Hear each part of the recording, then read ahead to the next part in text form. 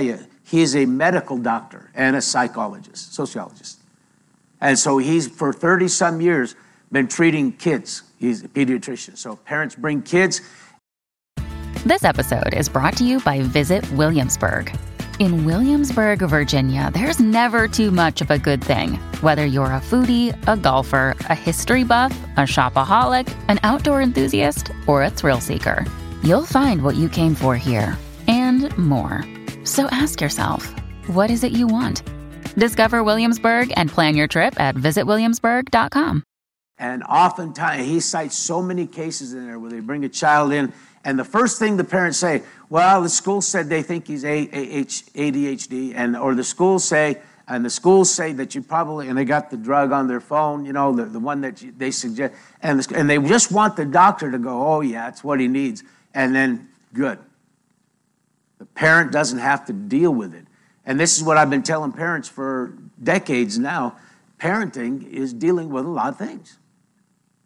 It's far easier to just give the kids drugs, and that's what they do on a large scale today. Matter of fact, 40-some% higher, more kids are on these drugs than were just 8 years ago. 8 years. Go back 16 years, 20 years, 24 years, 1992, and you could hardly find a child in each county in America that was on these kind of drugs or diagnosed with these things. Isn't that amazing? Now, something's happened, and there's stories of kids today. Sachs has a story in that collapse of parenting on a mother who takes her 8-year-old daughter to look at a couple of schools, but her and the husband realize this is the school she needs to go in, but the kid has a friend across town, so he drives her over and decides, well, the kid wants to go to this school. What am I supposed to do? I want my child happy. And so they bring her to Dr. Sachs. He says, I don't know. What should I weigh in as a parent? Why would you let her choose? That's what he says. This is what he's saying, is parents are giving kids choice. Choice. And kids are taking the extra mile. They're not stopping. They're realizing no one's in authority. And that's extremely dangerous. So he's seeing parents cowing down, bending over backward to accommodate any whim of any child. And then when he stands up and has to say, well, I don't see a problem with your child other than maybe they need some authority. Maybe you need to, and he says he has parents just get on him. He told a story in the book about a man had a high school age son, and his buddies, they'd hang out, and he noticed he could smell booze here and there, so he bought a breathalyzer for his house. And he's having a party at his house for the kids, and he knew they're sneaking booze, so he lined them up, give them a breathalyzer, and one of them boys was beyond. He called the parents, said, I'm so sorry this happened at my house, and I had suspicions that all these boys, your boy hanging out and all that they're doing. And he said, I figured you'd want to know. And they said, I sure do. And they came over and got the kid and chewed him out. Chewed the dad out. How dare you? We want our son to learn to drink responsible, is a quote. And it'd be better if he was drinking. And the guy says, he's dumbfounded. And they said what most of these parents, well, they're going to do it anyway. So then they know there's no authority to correct them. So parents are losing lots of ground. They're compromising for this, the sake of having to deal with it or the drama. Parents are surrendering their parental duties. And who's picking these up? Now, parents are suffering from role confusion. And who's picking up the parental influence is the kids' peers. And there's probably parents seated here who you've had your kids say to you, but my friends, or at their house, or they do, and if it hasn't happened yet, it's going to happen. You'll see. Because they think that's the negotiating chip. All my 6-year-old friends got cell phones. All the kids. No, you'll find out. You'll see. They got in this. Well, I'm not all. I'm saying, every teenager here. Everyone has teenagers. You've heard it from your teens already. They want to compare what other kids have, and the influence. And some 50 years ago, a little over 50, A sociologist from the Johns Hopkins University think tank, he asked a bunch of students. He did a great big survey of kids. It was a long lesson and study. And it boils down to this. He'd say you want to join a particular club, on school campus, this or that or the other. And all your friends are in it, but your parents, when you told them about it, they said, oh, no, we don't approve of that. Across the board, 50 years ago, every kid said, well, then I wouldn't join. So there's a recent study, like a year and a half ago, and amongst our, I don't know where they did this one at exactly, but it's an updated version, same kind of questions, but it was, they asked the kids, say your parents found out you were on a social network they didn't approve of, what would you say? It's none of their business, was the answer. None of their business. All the kids do it. And would you join? What do you mean would I join? It's not their call. This is the report. This is the response across the board. All my friends are, why would I do that? Why would I even ask was the first thing. Why would I ask them? Because they're parents. But these are 15, 16, 18-year-old kids today that says, no, what's more important is what my peers do and feel. Years ago, a long time. I think I was a youngster when Robert Fulghum, he was a pastor. He wrote a book, All I Really Needed to Know I Learned in Kindergarten. Wally probably read it. But, yeah, it goes back in time. But it sounds comical, but I'm going to tell you, this guy, listen, here it comes. Number one, share everything. This is what they used to teach in kindergarten. Back when Wally and me went to kindergarten. We barely knew how to count, probably, to 10 or something. But we learned these things, Fulgham's rules. Share everything, play fair, don't hit people, put things back where you found them, clean up your mess, don't take things that are yours. These are the rules in Fulgham's book. Say you're sorry when you hurt someone, wash your hands before you eat, flush the toilet. Live a balanced life, learn some, think some, draw some, paint some, sing and dance and play, and work some every day. When you go out in the world, watch out for traffic, hold hands, and stick together. That was it. So that's really simple. Nowadays, our society has morphed to this. By the time a kid's graduating kindergarten, they should be able to write cursive or something. They should have this, that. And I know it's popular. And the fact of the matter is, if you read people, anybody of a conservative, that means an understanding of how things work for centuries, you'll find out that one of the biggest problems, this is why they're drugging, I think it's 70% of all of the youngsters on drugs are boys. I think it's 78. It's up, way up. And that's why, because boys want to be boys when they're that old. They want to get dirty, they want to get crazy, they want to throw something, they want to have fun, they want to play. And so Fulgham's rules were just that. Teach a kid to respect others. Teach a kid to clean himself up. Teach a kid to be nice. Just teach a kid to... See, today, they haven't learned that. It's not being taught like that. Everything's different. And in the mid-1980s in America, the school districts decided the first priority of elementary education should not be socialization, but should be literacy and numeracy. That didn't come along till the 1980s. Before that, this is what we learned in kindergarten, and first grade wasn't a whole lot further. But see, things changed because of these people we have coming in. You know who was beginning to enter the scene and establish the rules in the mid-'80s? You know who that was? It was the love, sex, free sex, rock and roll bunch from the 60s. They are now running the school boards and school systems. And they decided, these kids need an education, and right away. And we're going to, we have achieved academia.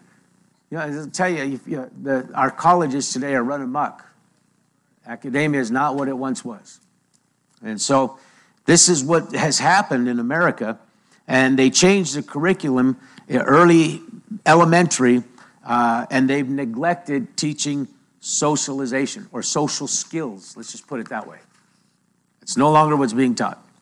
And so what the kids do is they lose respect. This is why when they're in school, it's common for kids to, know to teachers, in Dr. Sachs's book, he's got a story of a kid, they just called him Buzz. Because he would buzz like a bee and run around the classroom, and he would do this to kids and get in their faces, get in the teacher's face, go around, and this is all he did, and they called him Buzz in the book, and no one had ever told Buzz to stop buzzing until they brought him to Dr. Sachs's office. So you're not going to do this. Years ago, this brings up a story.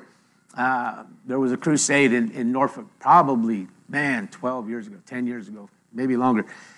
We had a big crowd. I was there helping. Pastor Mitchell was praying for people in needs, and I was helping screen some of the folks. What we're doing, we're not protecting him from people or telling people to pray, but sometimes you get a nut. They just want the microphone or they want whatever, And so here comes a grandma, 25, 28-year-old, and a 6-year-old tyrant that's running the show, little boy. And I saw him coming, man. I saw his eyes. He's on flame of fire, ready to go. And when they come up, the mom's chasing him around everybody, doing all this stuff. And I'm standing there with the grandma, and she's telling us this horrible story. He's ADHD, he's this, he's that. There's nothing can be done. And when the kid got close enough, I snagged him. I pulled him in. I said, if you don't stand right next to me, I'm going to hurt you bad. He stood there with his hands behind his back. And Grandma was telling this story. I said, do we need to pray for the child? And she goes, I don't know how. And he's standing there. No one ever told him stop. Nobody ever dared threaten his world. I wasn't going to hurt him bad. Not in public. No, I wasn't going to hurt him bad. But this kid had never been told, you can't do that. The mother just chased him. I'm telling you, bobbing in and out around people. And I said, my gosh, and I'm trying to hold the mic for this, the older lady, and it's getting ridiculous. And I just snagged him. So that's it. You'll stand right here. So we have today people that never taught their kids how you behave. They have to be taught. And if they're going to only learn from their peers, how many of you know they're not going to learn manners? They're not going to learn respect.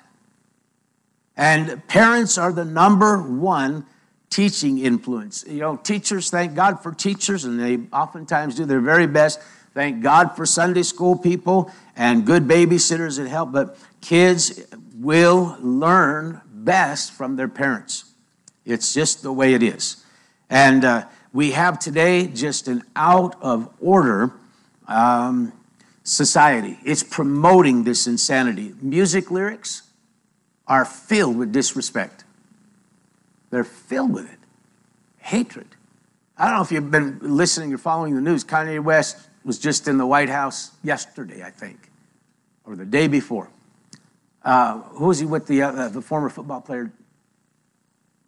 You guys follow the news? No, not Kaepernick. Jim Brown. And who happens to be a strong conservative man. Some pretty good values in his life. And they're both concerned about the plight of the prison structure and what's happening. And to them, Black Lives Matter. But it doesn't fit the left's narrative, and the left is a bunch of people that have never been told no. When they lose an election fair and square, they go crazy.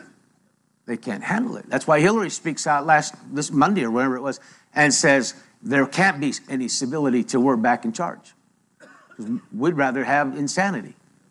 Because this is her and Bill were love children from the 60s, guys. Go look at the pictures. Go back and Google them up.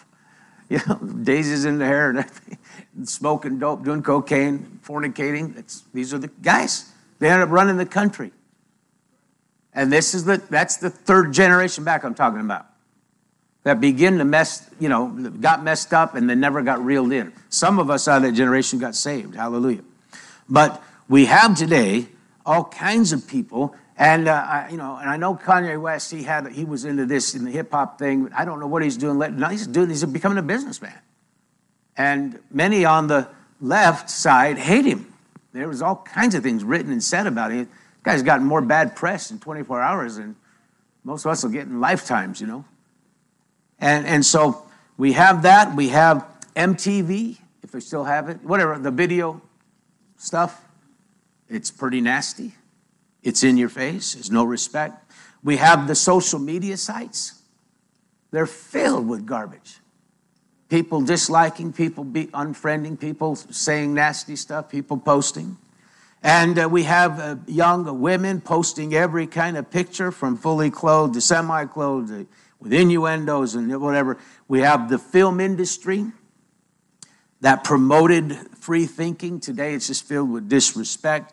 And, you know, we have T-shirts and logos on shirts. You ever see young people's T-shirts sometimes? I'll tell you, they're nasty. They ought to be censored.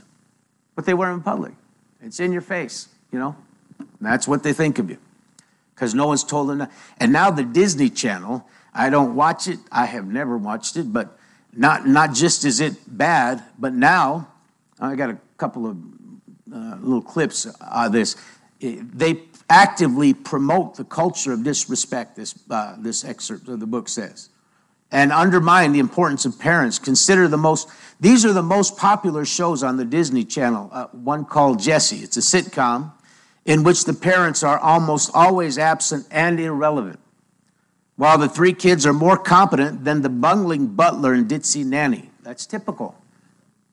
You know, this is what you got now. The kids are running the show, and they're smarter than everyone. Liv and Maddie is another Disney show in which a pathetic mom who happens to be a school psychologist is regularly put to shame by her girly girl daughter and her tomboy daughter, both played by the same actress. Another Disney show, A Dog with a Blog, in which the father is another psychologist, who knows nothing about the behavior of children. He's always bewildered. Isn't that something? They mock the role of parents. Disney's really good at that now. And his children are the best, and at mocking the well-deserved mocking of the father happens best by his children. And he's clueless, and it's a reoccurrent laugh line in the show. The dog is more insightful than the father. That's Disney.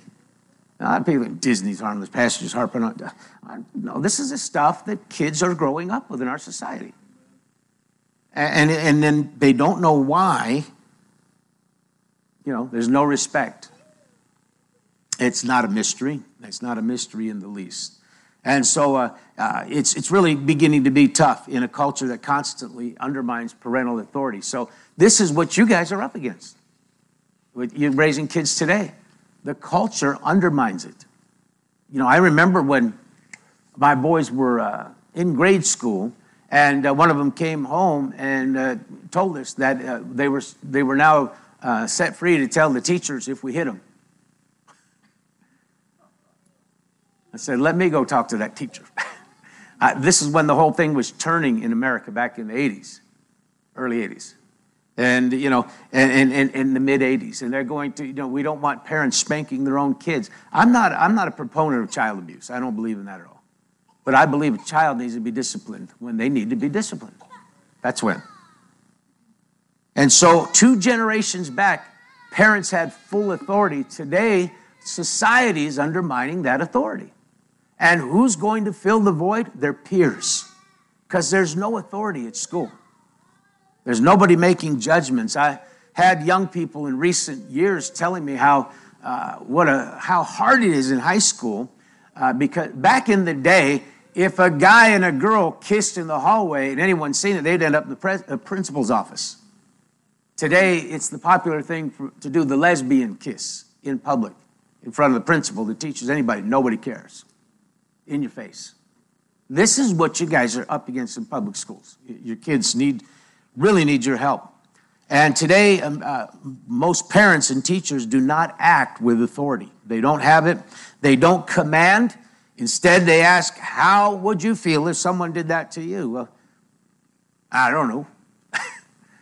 Well, I know there's probably a time you'll say that to your kids, you know, trying to teach them a lesson, a life's lesson. But that's become basically all it is anymore in the school systems. There's nothing there that's going to stop them.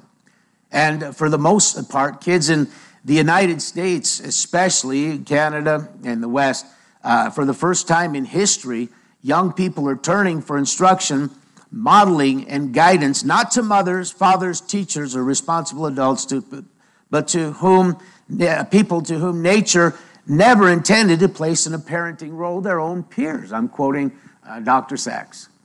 He's saying this is all the time. This guy has 30 years of studying this. He's not just a doctor making a paycheck. This guy cares about our America and the world. He's gone on a circuit, and he's given lectures in I don't know how many countries now. Not all the time, but I mean he's in recent years because he's puzzled. Do they see the same thing? And he says sometimes he'll go to another country like England or Australia or somewhere and teach a whole seminar, open up for questions, and people go, what the heck are you talking about? Because it's not the way we do it here. We're still parents. He said he was totally humiliated in Australia.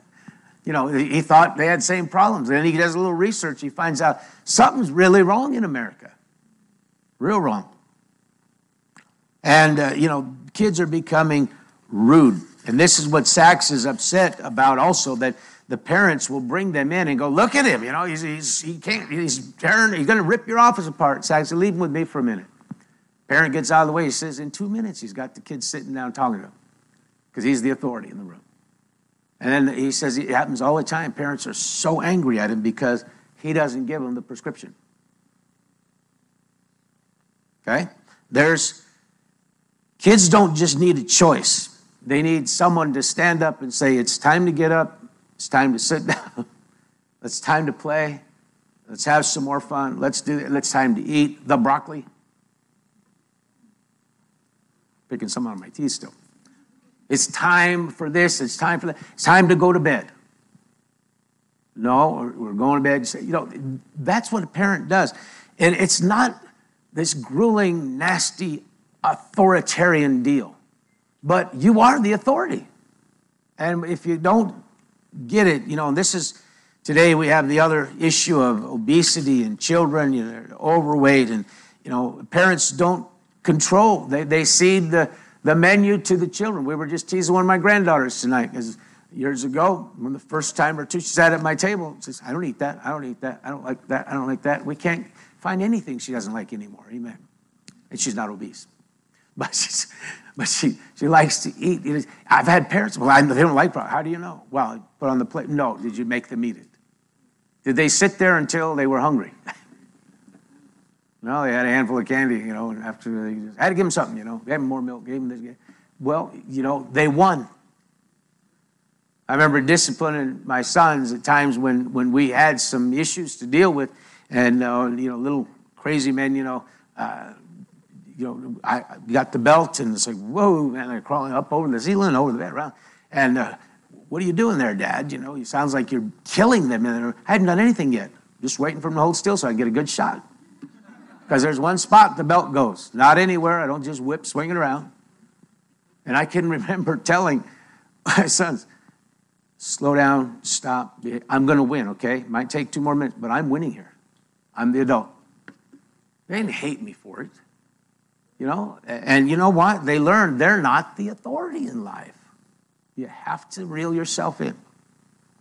So there's this thing called food control, and Sachs writes about that. He's always got, this is the other issue, parents bringing in kids overweight. I don't know what's wrong. It must be this, must be that, must be this, And let me talk to the child for a minute. What do you like? Ice cream. What do you like? More ice cream. What do you like? Candy. Snacks, Doritos, chips, And it's not a problem. The parent's missing something. The parent. Do me a favor, one parent said, could you just try a bite of your green peas? And so the kids take things, such appeal literally, he says. If this girl condescends to eat a bite of green peas, she's likely to believe she's done her father a favor. Now he owes her a favor. That's how their little minds will interpret that. Please, just do this for me. Well, it's not what it's supposed to be. It's supposed to be, I've made food, you're to eat it. This is what we eat. So American kids today are also less active. And the reason, who can imagine why they'd be less active? video, tablets, phones. Kids today don't sleep the right amount of hours. You know, some parents just let them go to bed with some device. And they don't know why. You know, and Leonard Sachs, he's got people in there all the time. The kids always lethargic, this and that. And they find out, crack the door open tonight, they're in there, you know, just. And so it's shorting out their little brains. And matter of fact, if you would please save your kids from this, you really ought to read. There's a simple, good read, Glow Kids. Glow Kids is just, you know, very, very good to help you understand their little brains aren't made to view the screen all the time. Matter of fact, since I started prepping this and doing some researches recently, I'm shocked at the consequences we're finding out in the sociologic world and psychological realm of it all today. It's phenomenal what's happening to kids' brains. So but they can't function in society. They've dug ruts. They suggest you don't let any kids play any kind of repetitive games until they're in their mid-teens, if it then, and then limit the hours. You know why? Because your brain is developing. It's forming.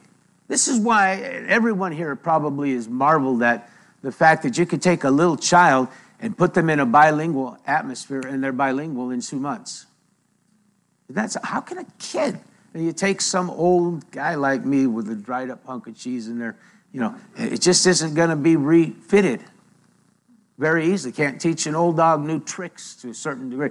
But see, the kids' minds are impressionable.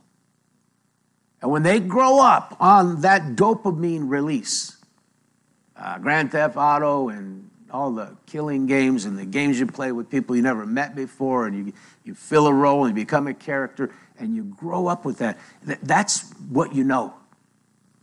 And then today they're having great problems with young adults who don't know how to get out of a house and go get a regular job, how to interact with people in society.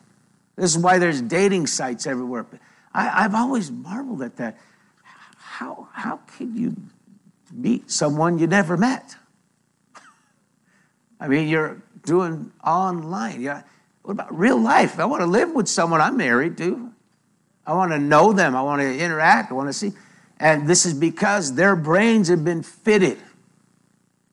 This is what triggers the synapses in there and releases the dopamine and the feel good and the satisfaction of life. And it gets everything moving. This is because they've dug these furrows through their brain. Their brain has been instructed and branded to feel this way and live this way.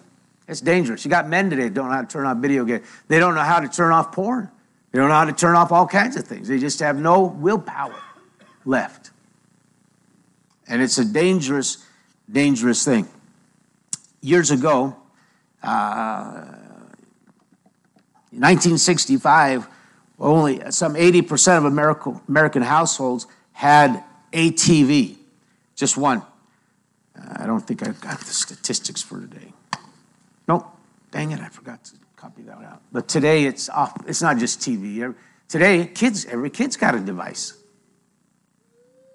People have access to anything and everything constantly. And they're filling their minds, and they got the devices in the room. And here it is. At age 10, an average American kid is getting 9 hours of sleep a night. At age 15, 7 hours. At age 17, 6.9. And it goes worse and worse as it goes on. And so British kids, on the other hand, are actually getting slightly more sleep compared with the British kids of 20 years ago. But America is flip-flopping. I doubt that Britain's going to keep up with that because it's loose over there, many of these things. So what Sachs suggests here is, and other pediatricians, he says, advise the same, that there be no screens in a kid's bedroom. Let me tell you, it's better even to keep them out of adults' bedroom. Go to sleep when you go in there. No TVs, no mobile phones, no computers, no tablets. They didn't say kids should not ever use these devices, but they should never be in a bedroom. A bedroom should be for sleeping. And, I tell you, I have reeled myself in since I've been looking at screen addiction and stuff, and I'm not addicted, but I'm telling you, the reason I'm not addicted because I said, boy, I'm not turning that on near as much. I don't need to check my email 10 times a day. How many ever got a buzz on your phone before you put the phone down, you were 3 or 4 other places? You didn't need to go. Or 10 minutes or 20 minutes or an hour. Or on the computer, same thing. Young people, no energy. They're being drained and zapped. And so this is another horrible effect. And where this ties into my first part of this study is the fact that while kids are being wired into this, they're not wired to their parents. They're wired into that world where all the other kids are. And so what's important to them is what the other kids are doing. And the parents are giving out, losing their leadership. He does these workshops for children and teenagers, and back in 2001, he started them. In the workshops, he says they're not sermons or didactic presentations, but conversation. I ask, and I call on those who will raise their hands, and I ask the kids to respond to their peers' comments. One question I have regularly asked since 2001, since he started these seminars amongst kids, what's your favorite thing to do in your spare time when you're by yourself and no one is watching? Now, from 2001 through 2010, I heard lots of different answers. But since about 2011, one answer has become the prominent amongst American kids, especially affluent kids, kids that have some means in their home. And what do they want to do when they have time, no one else is around? Sleep. He says it's the number one answer. You know why? Because they're so connected to everything else. Whenever they're not sleeping, they're just wore out. So this is zapping our culture, and it's helping create this culture of disrespect. Parents have lost their authority, and it's now just what's popular, it's just what's convenient, it's just what everyone else likes to do. And, we have this ADHD and these kids that are drowsy, and these kids that don't know how to function, and these kids that feel anxiety, and these young people that are going through it. And the answer is, and this is why so many of these parents just bring their kids into Dr. Sachs's office. They're bringing them in and saying, medicate them. I have read. This is a very common thing he hears. I read, this drug. I've read about this symptom. And they're ready. They do my kids. And he says, he has a real problem because parents don't like him. He says, all they need is a dad, a mom. They need someone that says, this is the way. And they're not getting it. This ADHD thing is just incredible. If you would play fair, if you teach your kids from the start, don't hit people, put things back. So what they hit people, give them a spanking. That's what they got that for. Clean up your mess. Say you're sorry when you hurt someone. Now, it's been 3 or 4 decades since Fulgham had wrote that. And if parents were turning back to that today, it could change our society. But they don't teach it. And the schools don't teach it. And one parent brought their kid into his office, the doctor's office, and they said, we're pretty sure he's got rapid cycling bipolar disorder or some other neuropsychiatric explanation for bad behavior. And the parents are coming in and they've already diagnosed it. This is what he's got. And you can imagine this doctor. This doctor's a straight shooter, man. I get a kick out of reading this stuff. I could just see him just looking at the parents. What the heck? And he said, I explained to those parents, it's normal for an 8-year-old to swing through a few different moods in a half an hour. It's okay. Sometimes they can change moods in 5 minutes. That's not rapid cycling bipolar disorder. That's being 8 years old. The job of the parent is to teach self-control, to explain what is and what is not acceptable, to establish boundaries, enforce consequences. This guy, I'm quoting him. He said 2 decades ago we called that common sense, but we can't call it that anymore because the parents get in an uproar when we do. As recent as 1994, it was rare rare for any individual under 28 years of age to be diagnosed with bipolar. Matter of fact, you can go back into the 80s, and most sociologists, psychologists never heard of the term. It wouldn't exist. But things today are much, much different. He said we have a whole lot of kids coming in, and the parents have already diagnosed them, and they want, and he says it's so much easier for any clinician to find it easier just to tell the parent, yeah, it's a brain disorder, rather than to tell them to change their parenting approach. Now, I've told you, I've had a lot of parents over the decades of ministry, last couple of decades, since the 90s, say, hey, I think my child, what do I do? That school, the school said, that's the common thing. The school said they probably, and I have in every single case advised no drugs. And you know what? Some of these kids are sitting here tonight and their parents are doing okay. Survive. And they did well.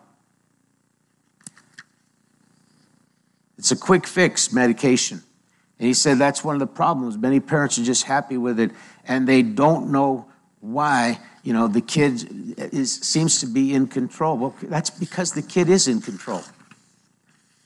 And the child is ruling the home. 20 years ago, he says, you used to be able to say your son is disrespectful, he's rude, he exhibits no self-control. You need to teach him basic rules about civilized behavior if you're going to stay at this school. Today, the parents come in and threaten a lawsuit. Just like the guy that called the parents and said, your son's drinking, we're sorry this happened. And they got mad at the man. Not for the kids drinking, but that he would have the audacity to say it was wrong.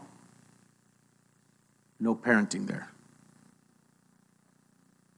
Sachs tells the stories of kids that came in his office, and and he's had to tell the parents, this is not a medical condition, and have parents curse him out. He says, because the problem is when I say, there's a big difference. The difference between saying your son is disrespectful and saying your son may meet criteria for a psychiatric disorder. The big difference, when I say your son's disrespectful, the burden of responsibility falls on the parent and the child.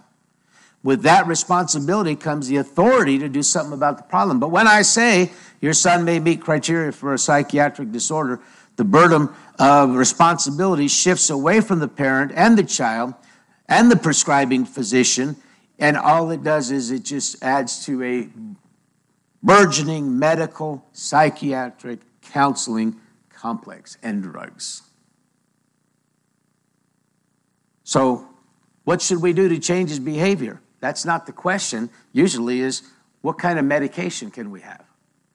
Now, this is what is common and accepted and taught all around us. So you as parents today, this is the driving force on the other side. And as Christian parents, you teach these kids. In the last 8 years, it was a 42% increase of diagnosis and medication of kids with ADHD. Kids didn't get shorted out in the last 8 years. Parents gave up. So the answer here is someone has to take control, not the child. Parent. You have to take control. Schools won't do it for you. They'll advise, take him to a doctor, shift the authority. He can't help it. He's got this problem. You can't do nothing about it. And so you can, and you have to, because no one else will. You're the parent. So taking control. I've had parents, and I've read, where parents say, well, my child's strong-willed. I like that. They make a lot of their own decisions. It's going to be good in the long run. They have to learn how to make those decisions. Seeing people just say, well, it's a strong-willed child. That's good, but it's not necessarily good. You are going to get control. You need to learn how to command. This is it. How many of us, we don't have to raise hands, but how many times have there been incidents in life where we just told the child, it's because, that's why. That's all they're going to understand at that age, They're not going to sit down and reason with a 2-year-old. This is the seat of reason right here for a 2-year-old. It's the backside, It's not, they don't understand. But parents can actually train their own kids in the art of parental manipulation by beginning to bargain with them. And okay, you do this, I'll do this, you do this, I'll do that. And you'd be amazed. I mean, kids are sharp enough to learn that behavior. So there's nobody in control. It's a bargaining match. We'll reason this out. Then every meal, snack, craving, sweet, dessert, more sweets, it's up for negotiations. And that's a dangerous thing. Dr. Sachs recommends command. Don't ask, don't negotiate. Now, that's where some parents go, ooh, that sounds so totalitarian. Well, give the kid the keys and let them run life. Amen. They're not ready for it. They can't. If you really love your child, the Bible says you won't spare the rod. You'll teach them. You'll instruct them. He had a child brought into his office. This is a funny story. 6-year-old daughter. The child had a fever and a sore throat. I examined the ears, which were fine. And next, I said, I'm going to take a look at your throat. Before I could look in the throat, Mom asked the child, do you mind if the doctor looks in your throat for just a second, honey? Afterwards, we can get some ice cream. He's thinking, wait a minute, I'm examining the child. Okay, open up. Before he can say open up, wait, do you mind? We get ice cream later if you let him do this. And the child proceeded to have a fit. That was the cue. Going to get my way. I'm going to get, I'll bark. I'll have a steak, thank you. I mean, I'll have two. I'll get ice cream today and tomorrow. It's the bark. And this is the way many parents have done today. And so he said this went on to become an ordeal. And what should have been a simple 2-second exam became a major ordeal lasting minutes. In more than 2 decades of practice, I learned the key to effective examination of a sick child is simply do the exam. You don't negotiate with a 6-year-old. In 2 sentences, the mother changed my statement into a negotiable request, turned the negotiation also into a bribe. The authority of the grown-up was undermined when you ask a 6-year-old, do you mind if we do this? Especially a 6-year-old that's been groomed to think, okay, I'll say I mind, then I get my way. And I get what I want. I can have it my way. Now, as your child gets older, explanations become more important. You got to teach kids. Now, that was a 6-year-old, probably absolutely was groomed that way. But, if you've been raising your kids, by the time they're 6, you can explain, look, we're going to the doctors. He's going to do this, that. Let him do it. I'll be sitting right there. That's how we do it. So, it's not this totalitarian thing. You can't explain to a kid, talk to a kid. But you have to, this is where we're coming into the answers for these problems, is you work with a kid. You teach your kids. You instruct them. Not just discipline. I've known folks, it's just discipline. Well, discipline, yeah. And then discipline is always at the boundaries of rebellion. If it's rebellion, discipline. If it's, being bad, discipline. If it's a kid being a kid. My wife doesn't know it yet, but I broke some very nice dishes downstairs today. She just found out. I tried not to. I didn't do it on purpose. But if a kid spills something, knocks something over, I've been with parents over the years, many years now, fellowship or here or there. And kids they're not being a kid, just throwing themselves on the table or something. They just do something a kid does. And I've seen parents go crazy over the kid, grab them, yank them out. He's just a kid. She's just a kid. On other occasions, though, that kid's messing around after a dozen rebukes and don't spill. If you don't spill that, you can get ice cream. If you don't, they're negotiating. Then the kid, that kid needs a spanking. There's boundaries. And, so you begin to take control. You eat together. And I know a lot of families here, this is something you practice. That's wise, man. Eat with your kids. Have meals together. Do the family thing. That so much can take place at a table. Conversation, get to know each other. And just insisting that everyone eats. Now, this is another thing. See, this is negotiable in many of the homes in the world where it even is a home, where even when there is a mom and dad, sometimes this is totally, according to Sachs, Dr. Sachs, he says this is something totally negotiable. This happens here, it happens there, but not, you'd be surprised. I'm not hungry, I'm just going to throw a burrito in the microwave. Good, I'm just going to do the same, and it's not a family thing. So family has to be formed and has to be put together, and there has to be structure. And you've got to begin to make connections here. You've got to put love into it. Peer approval does not help a kid. Parental approval, parental instruction, parental guidance is what will help them in every way. And I think it was Tough Love was one of Dobson's books, on disciplining kids and stuff in years past. But, people will say, I just want my kids to be happy. I just want, they live in this world. But if you teach them how to show respect, Fulgham's rules. Teach them that when they're little. They grow up, they're happy. They'll get stuff thrown at them in school. They'll have people make a slander. They'll have someone hit them. They'll have things break in life. They'll have disappointments. But they'll know how to handle it. They won't be drugged. They won't need to be in college till they're 38 years old and still not know how to get a job. That's happening in our world big time. So it's a phenomenon, that we have today. We have young adults that aren't working.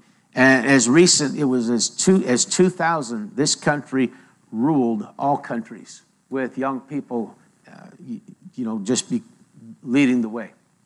But it took 10 years. It was in 2011, the United States from number 1 to number 8. And it's very interesting because all of the other countries that were on there stayed there and moved up and switched a few places, but went up. But we went to the back of the bus. We have people today that don't know how. They weren't taught this. They were just taught to be happy or excel. One of these parents had a son who, his story was he loved video games. He was good. So, the thing on, even the face thing and the glasses or whatever, video games. And the parents, when they had him before Dr. Sachs told him, they said, well, it's the one thing he loves and he's good at. We just want him to be happy. He's one of these guys that grows up never able to do anything in life. Another young man wanted to do this stuff, and his parents said no. You know what he said? He said, everybody else has it.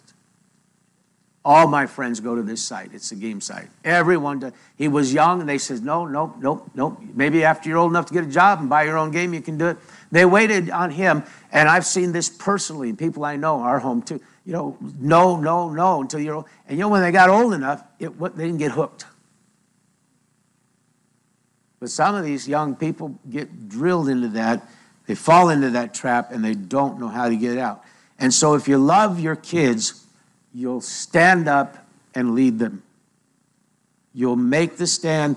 We have a world around us in America where men are becoming effeminate, and we have a whole young society of snowflakes. You know what that is? They just melt down. They can't deal with life. They can't deal with drama. They can't deal with a job. Job is drama. No, it's work. It's what you get paid for. They can't deal with things.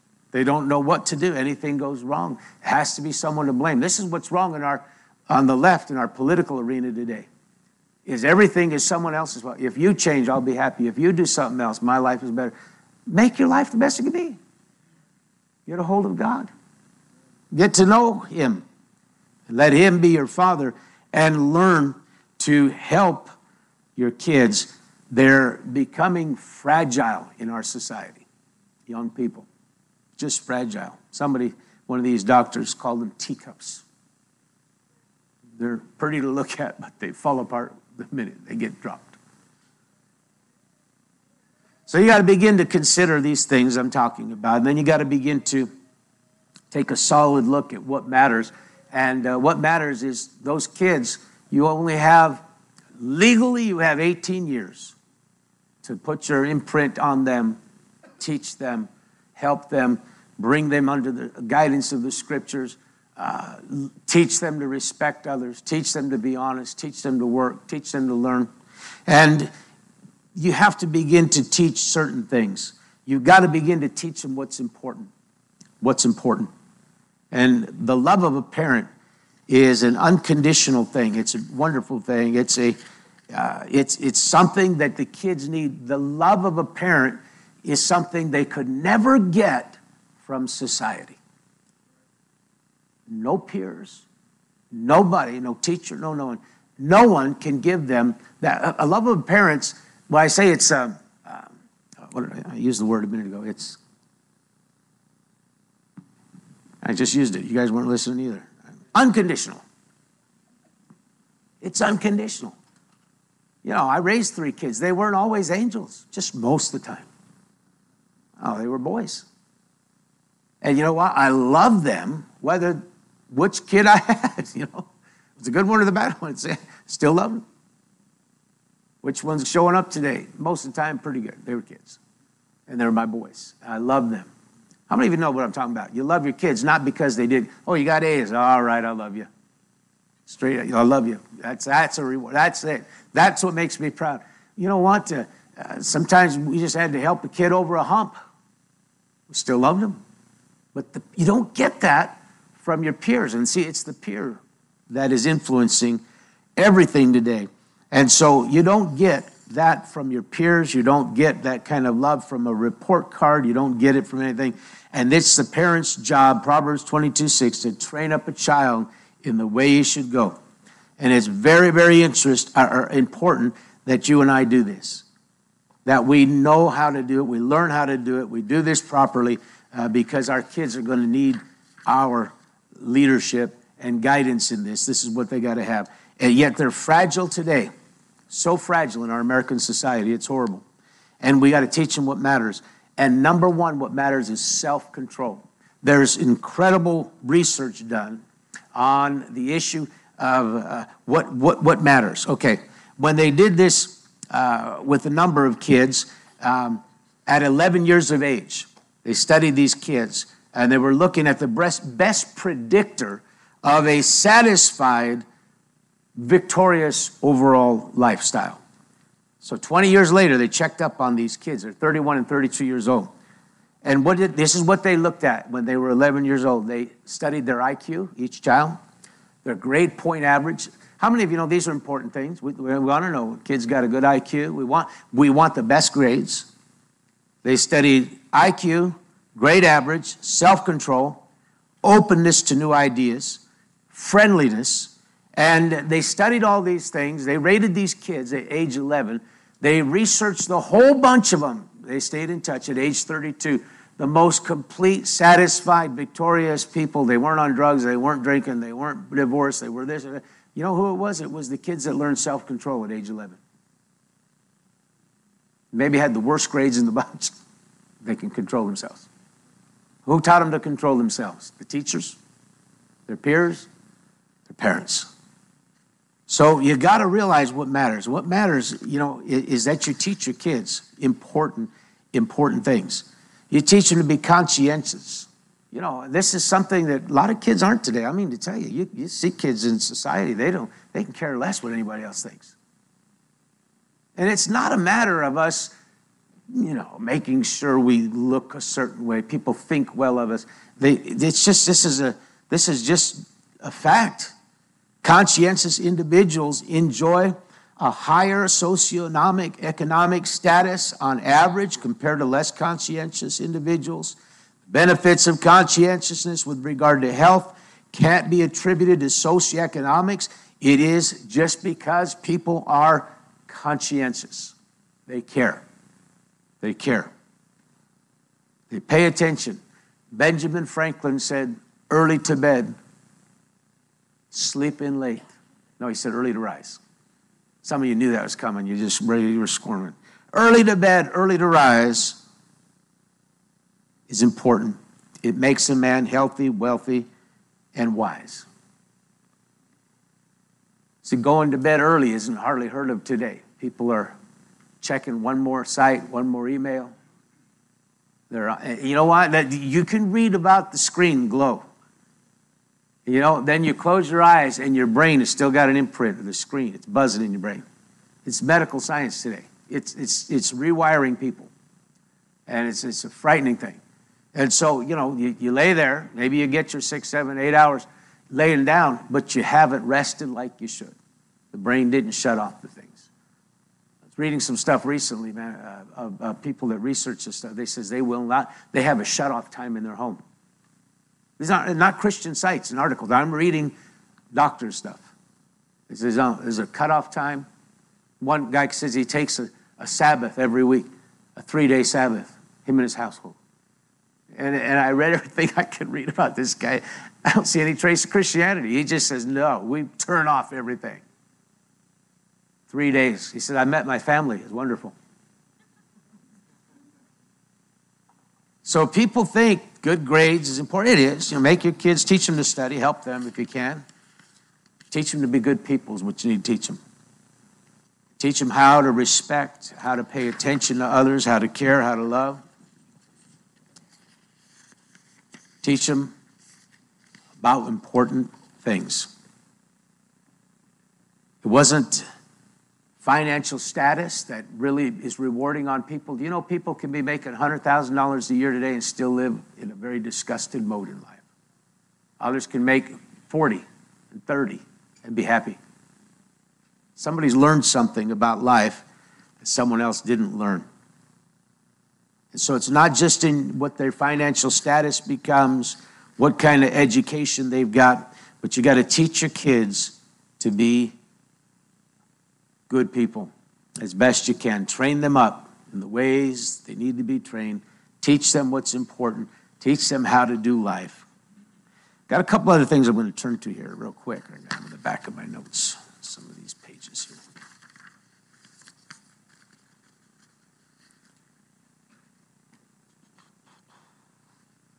Everything from marketing, advertising, and other things of that nature today have all come out and taught kids that you are number one and you need to be number one.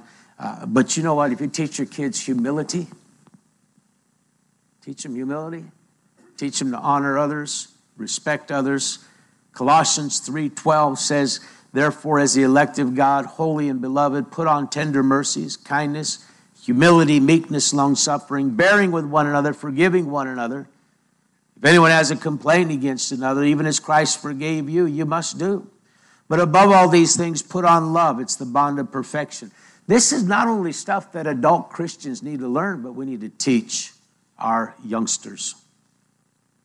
Let the peace of God rule in your heart, in which you were called in one body. Be thankful. Let the word of Christ dwell in you richly, in all wisdom, teaching and admonishing one another in psalms and hymns, spiritual songs, singing with grace in your hearts to the Lord.